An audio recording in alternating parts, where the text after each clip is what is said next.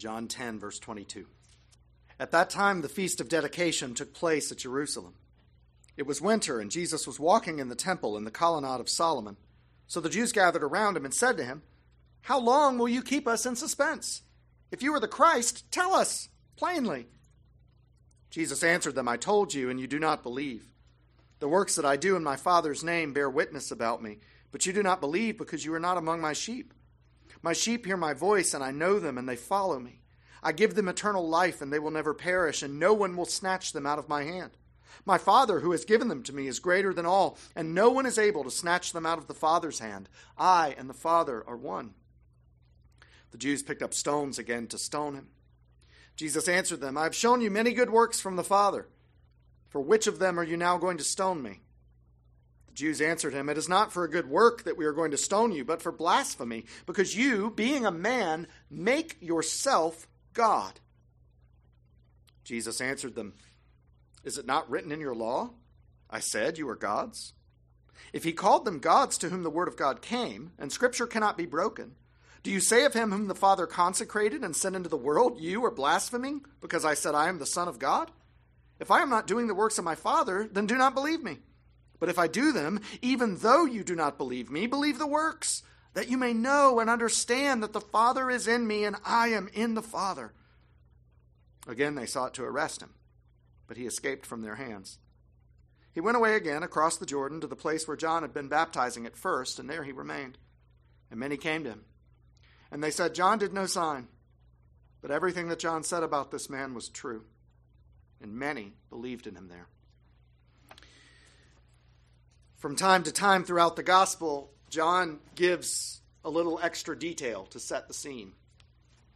Often he relates the timeline of Jesus' ministry to the feasts of the Jewish calendar. Chapters 2, 4, 5, 6, 7, and now 10 all use feasts to give us an indication of chronology and of setting. Most recently, they've marked the increasingly tense run-ins between Jesus and the religious rulers. Far from being inconsequential, though, the details of each of these feasts have provided subtle insights into ways that Christ is fulfilling all of God's covenant promises. This is the penultimate feast in John's Gospel. It's really only the resurrection of Lazarus, which stands between this moment and Jesus' triumphal entry into Jerusalem, the final Passover, and his passion. Perhaps that's why John does a little extra scene setting in verses 22 and 23. The teaching that Jesus will do in this exchange is kind of a culminating summary of what he's already said before to these Jews. We will get to it, but its familiarity gives us an opportunity to spend a little extra time thinking about the setting. This exchange happens during the Feast of Dedication, a winter feast, which gives Jesus good reason to be in Solomon's portico. There, at least, he's somewhat protected from the elements of winter. The Feast of Dedication is not one you'll find in the Old Testament. It's not one prescribed by God. Yet, along with Passover, it's probably the most familiar Jewish holiday to us, Hanukkah.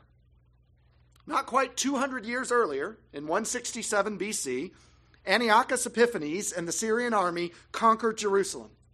And he was an evil man who purposefully brought unclean things and activities into the temple. He defiled it in every way he could think of. And it took 7 years. But eventually a group of Jewish rebels kicked the Syrians out and reclaimed the temple in the Maccabean revolt. The Jews then reconsecrated the temple, dedicating it back to God. Hanukkah is the celebration of those events. Today, what's emphasized is the military victory of Judas Maccabeus. But at the time, it was more importantly a celebration of the reclaiming, the rededicating of the temple. While some Jews came to Jerusalem to celebrate the dedication, most would keep the 8-day feast from home. The ritual lighting of candles celebrated and honored God and his revelation through the temple. His word and his presence in the temple and in temple worship were a light to his people. And the 8 candles commemorated his miraculous provision of oil for the temple lamps during its rededication. That's why Hanukkah is the festival of lights. Because even through the darkness of Antiochus Epiphanes and the defiling of the temple, God's light still perseveres. As Christians, we don't need to celebrate Hanukkah because the incarnation we celebrate is the even greater fulfillment of that idea. Surely this theme was Tolkien's influence for the gift Lady Galadriel gives Frodo in The Lord of the Rings. When she says, "May it be a light to you in dark places when all other lights go out." That is this idea, that God's revelation, represented in his word and his presence in his temple, will always shine for his people. God never leaves his people without his light, because he never leaves his people without his Spirit, the Spirit of Christ, his perfect self-revelation. It may seem at times that it's not enough light, that the darkness is too overwhelming. But remember, this light shines in the darkness, and the darkness has not overcome it. God's presence with us is secure because he took on flesh to dwell among us. The Syrian conquest of Jerusalem was political darkness for the Jews. The desecration of the temple was even greater spiritual and religious darkness. Everything that was sacred to them was defiled. And many would look at these events and conclude that God had utterly turned his back on his people. But the temple was reclaimed and reconsecrated, sanctified. And the light from God to his people shone through with supernatural power in miraculous and unexpected ways. In the incarnation, Jesus, the light of the world, the light that is the life of men, shone the light of God with supernatural power in a miraculous, unexpected way. By the Spirit of Christ, he still does this for his people. In the darkness that persists in this fallen world and casts a shadow on all our days. And it may seem at times that it's not enough light. It may seem that the darkness is too overwhelming. But remember, the light shines in the darkness, and the darkness has not overcome it. John says that Jesus is now teaching from Solomon's portico. It's called that because it's believed to be the only remaining portion from Solomon's original temple. Remember, this temple that Jesus is in is the second temple, rebuilt after the first was destroyed by Nebuchadnezzar. And apparently this one portico had survived and was integrated back into the rebuilt temple, and therefore was called Solomon's portico.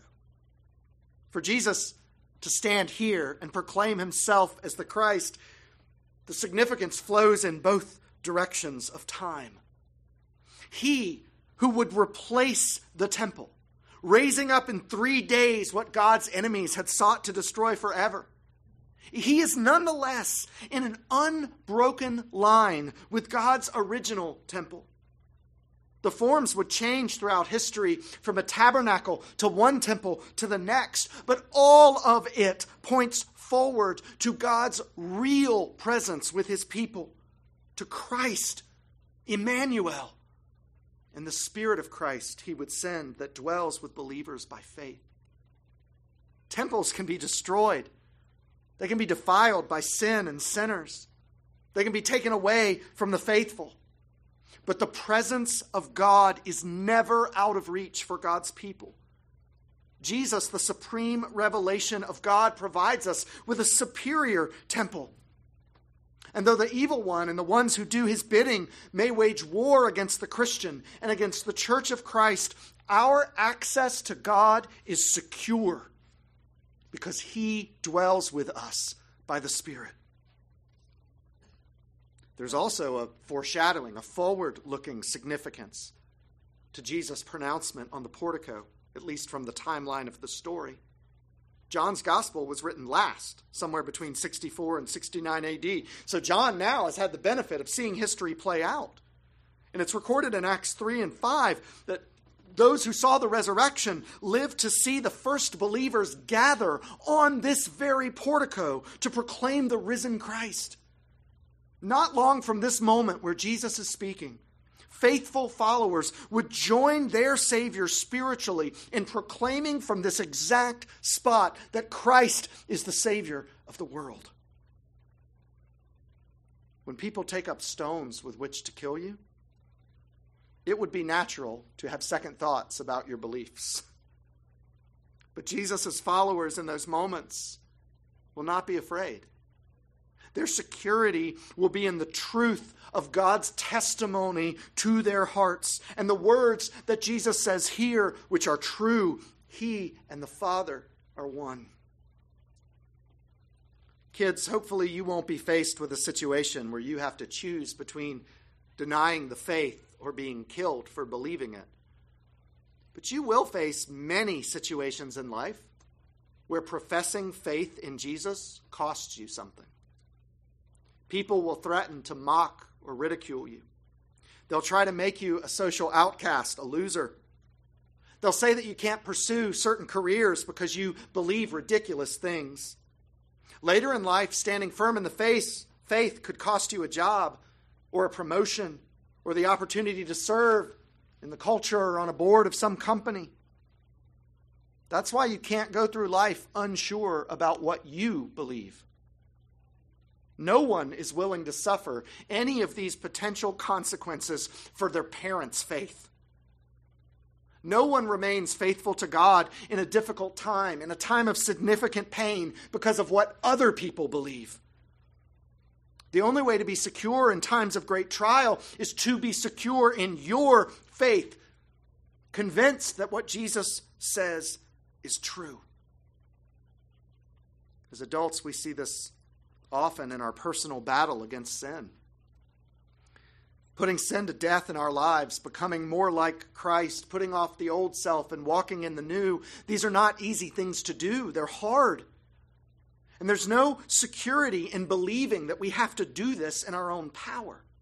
That makes us insecure. It proves to us that we cannot grow. And so we eventually become convinced that we won't. Security is found only in Christ's power to change us. In the confidence that the Good Shepherd goes out before his sheep and teaches us to hear and recognize and follow his voice. When we feel hopelessly enslaved to our sins, it's only the security of faith that gives us hope. The certainty that God can and will break each and every attachment we have to sin. Our holiness is secured by his identity. An identity in which Jesus was so confident that he did not fear when the stones were picked up against him. He knew his time had not yet come. The earliest disciples, not long from now, will gather on this same portico. And they have been made secure in the truth of these words by the resurrection. Secure enough to lay down their lives in order to proclaim the glory of his. And we can be just as secure. As I said, there's a lot going on just in the setting of this encounter. But let's turn briefly just to the story. It's a classic example of be careful what you ask for. The Jews say, "How long will you keep us in suspense? If you are the Christ, tell us plainly." We roll our eyes at this. Everything Jesus has said and done testifies to his identity. The claims that John made in the prologue of this gospel have been clearly validated and reiterated for the last 10 chapters. How long will you keep us in suspense? As one of my mentors likes to say, there are no stupid questions, only stupid people. There's certainly an element of spiritual blindness here.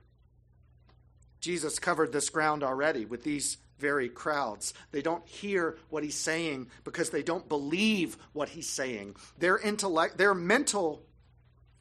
lack of mental understanding begins with their lack of spiritual understanding. One of the reformers said, this is always the case with unbelievers. They choose to remain in doubt rather than be founded on the certainty of God's word. We see many who voluntarily shut their eyes and spread the clouds of doubt in order to darken the clear light of the gospel. Jesus' identity is clear to those who seek to understand him by faith, but without faith, he remains a mystery, even an offense as to these men. And additionally, Jesus has been careful not to use the words Messiah or Christ of himself with these people. And that's not to cause confusion, but to avoid it. Those terms now had mostly political and military connotations for the Jews. Someone who claimed to be the Christ would be expected to lead the people in rebellion against the Roman government. Jesus wanted no part in that. So these Jews are not asking him to clarify his identity so that they'll have a good reason to follow him. What they wanted was an excuse to arrest and kill him. If Jesus would just come out and say that he was Israel's Messiah, the Christ, they'd have all the evidence they need. What Jesus says in response doesn't add anything theologically to his previous answers, but it does kind of tie them all together from the last several chapters. And a big part of that, honestly, is bringing together two doctrines that are notoriously difficult to reconcile: human freedom and divine sovereignty. Unbelief is the responsibility of the individual. Each person is accountable to God for their unbelief. And God predestined some to regeneration, repentance, and life. Jesus had been given by the Father specific sheep that he knows, sheep that will know his voice, sheep that are eternally secure because of his love and nothing else. These Jews are in willing rebellion against God and his Messiah. They are doing what they want to do. And they cannot believe because they are not his sheep. One of the most brilliant New Testament scholars of the 20th century concluded this: it is not possible for us to harmonize these two lines which run in parallel. They run in parallel in Scripture, and sometimes, as here, in one verse. Human responsibility on one hand, and divine predestination on the other. Yet to deny either is foolish. He acknowledges that we do get two clarifying insights on the subject. They help a little. One is God is not obligated to save those who have brought destruction upon themselves. You see in Jesus' interaction here, inability to believe and ill will go hand in hand. And second, the basis of man's salvation rests in God forever, for everyone who is ever saved. The Jews have ignored, twisted, and disputed everything that Jesus has said and done to reveal God the Father to them. They are entirely responsible for their rebellion and unbelief. They do not want to believe, even here, as he very plainly tells them who he is. And since they will not believe his word, Jesus appeals to his works. After all, everything he has been doing is a cooperative effort with the Father to show the world God's power and love for his people. Now, this is actually beautifully helpful for us, because in verses 28 through 30, what Jesus does is indicate that the salvation of believers, our salvation, is grounded in the relationship he has with his Father. The elect are the Father's people first. And he gave them to the Son so that now we belong to both. And by the gift of the Spirit, the entire Trinity is at work in our salvation. True believers can never be lost, because what thing, what person, what entity could ever overwhelm God and take his people from him? Now, there is nothing that can separate us from the love of God in Christ. We are the objects of the kind of special love that has existed eternally within the Trinity. That's what makes our hope secure. Jesus and the Father are one in substance and in action. He and the Father together stand behind the promise of salvation. And the promise is secure because no one could ever thwart their saving purposes. When Satan tempts you to despair and tells you of the guilt within, this is the answer. You look upwards. Paul tells the Colossians, your life is now hidden with Christ in God. Your life may not always feel safe, but you are secure because there is no more certain place in all the universe than within the saving love of the triune God. The Jews wanted an unambiguous statement from Jesus. So he unloads this masterpiece of self-expression on them. Should be careful what they wish for. And to their credit, they get the message. So they take up stones with which to murder him. This time, rather than retreat, he confronts them with a powerful question in verse 32. Which of my works deserve this? He says that his works are of the Father. The Greek word here has the connotation of beauty. Which of my beautiful works? Was it making wine of water at Cana? Or healing the official's dying son? Perhaps it was that time he made the lame man walk. Or when he fed the 5,000. Or healed the man born blind. Or the next one, raising Lazarus from the grave. These signs that point to the love and power of God for us in Christ, which of these beautiful works deserves death? Which of these works deserves unbelief? They, of course, reject the argument. They're not stoning him for his works, they say. They're stoning him for what he has said. Verse 33, the Jews answer him, and listen very closely to their answer. It is not for a good work that we are going to stone you, but for blasphemy, because you, being a man, make yourself God. Do you see the tragic irony? In their blindness, they've missed the very glory of the incarnation. Jesus is not a man making himself God.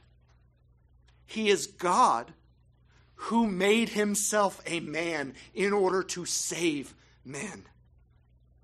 We're not secure because men built a ladder up to heaven and made a way up to God. We're secure because God took on human flesh and came down to dwell among us. Jesus offers up another argument in 31 through 39. I don't have time to cover that one at length this morning, but the summary is just that since Scripture itself uses the word gods, lowercase g, in a non-blasphemous way, then Jesus' mere use of the term can't automatically be blasphemy. This isn't an argument where Jesus is trying to prove his divinity. It's just a quick attempt to point out that the case they've made against him doesn't even stand under their own terms. But I would like to point out the tenderness of the appeal in verses 37 and 38. Even as he is rebuking them in their unbelief and deconstructing their case, do you see the tender appeal for faith? I read 37 and 38 and hope that at least someone in this crowd turned to him in faith. Even as they're seeking to take his life, he's so secure in the love of the Father, he's still calling out to his sheep and asking them to hear and respond to his voice. Now, after all this, Jesus goes back across the Jordan. And again, John uses setting to communicate important truths. He writes that Jesus went to the place where John was baptizing at first. And you just get this little vignette at the very end about the ministry of John. John came to prepare the ministry of Christ. John the Baptist prepared the way of the Lord. But to a casual reader or worldly observer, it may seem like he has failed. He's dead now. Jesus is about to be. The disciples will be scattered. This doesn't look good. What has John's faithfulness gotten him? But here we see the answer to that question. In the ancient Jewish world, signs, miracles, were really important for validation. Anyone can say that they're great, of God, and to be believed, but it was by miracles that people tended to accept those claims as true. John didn't do any miracles. All he did was speak the truth about the identity of Jesus. And here we get a quick postscript into the ministry of John, like those words that scroll at the end of a movie to tell you what happened to all the characters. John's ministry was an incredible success. It says, many believed. And this is significant in John that it says, many believed not because of signs. That's a rarity in this gospel. Most of the times that we're hearing that many believed is in scare quotes because it says they're believing the miracles and not in the sign, the thing that they point to. They believed because everything John said about Jesus was true. Their security was in the truth of God's revelation through John. You know, the Roman Catholic Church bestows sainthood only on someone who, in addition to having a reputation for holiness, has also performed a miracle. John wouldn't make the cut. He performed no miracle. He was secure in a sainthood that is bestowed by God and not by man, because he focused his life on speaking the truth about Christ. When Nathan was a little boy, we only had one kid, all of my obsessive parental tendencies were fixated on him. Must have been exhausting. Parking lots were my nightmare scenario. I'd look around and all I'd see are careless and murderous drivers in all directions. For me, the most unsafe feeling in the world is a small child in a parking lot. But he'd reach up to grab my hand, and he'd feel like he was safe because he was holding on to me. But I knew that's not secure. He could let go and run off and chase something at any moment. So I thought he was safe. I felt secure, not because he was holding on to me, but because the security of my grip on him. But that's not real safety either, is it? I fail myself. I suffer the effects of other people's sins. I choose poorly at times. I act selfishly. I run from what's good for me. I refuse to change. No, whatever security exists in this world is not because of the things we do or control that we think protects our lives and our loved ones. Real security exists only because of the power and love of God for us in Christ. The goodness of God is what makes us secure. And it does not always feel safe.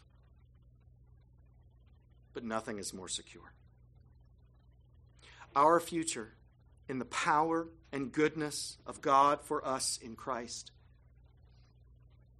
is the only thing that will never fail us, will never change, and can never be taken away. We are secure not because we hold tightly to Jesus, but because he holds tightly to us.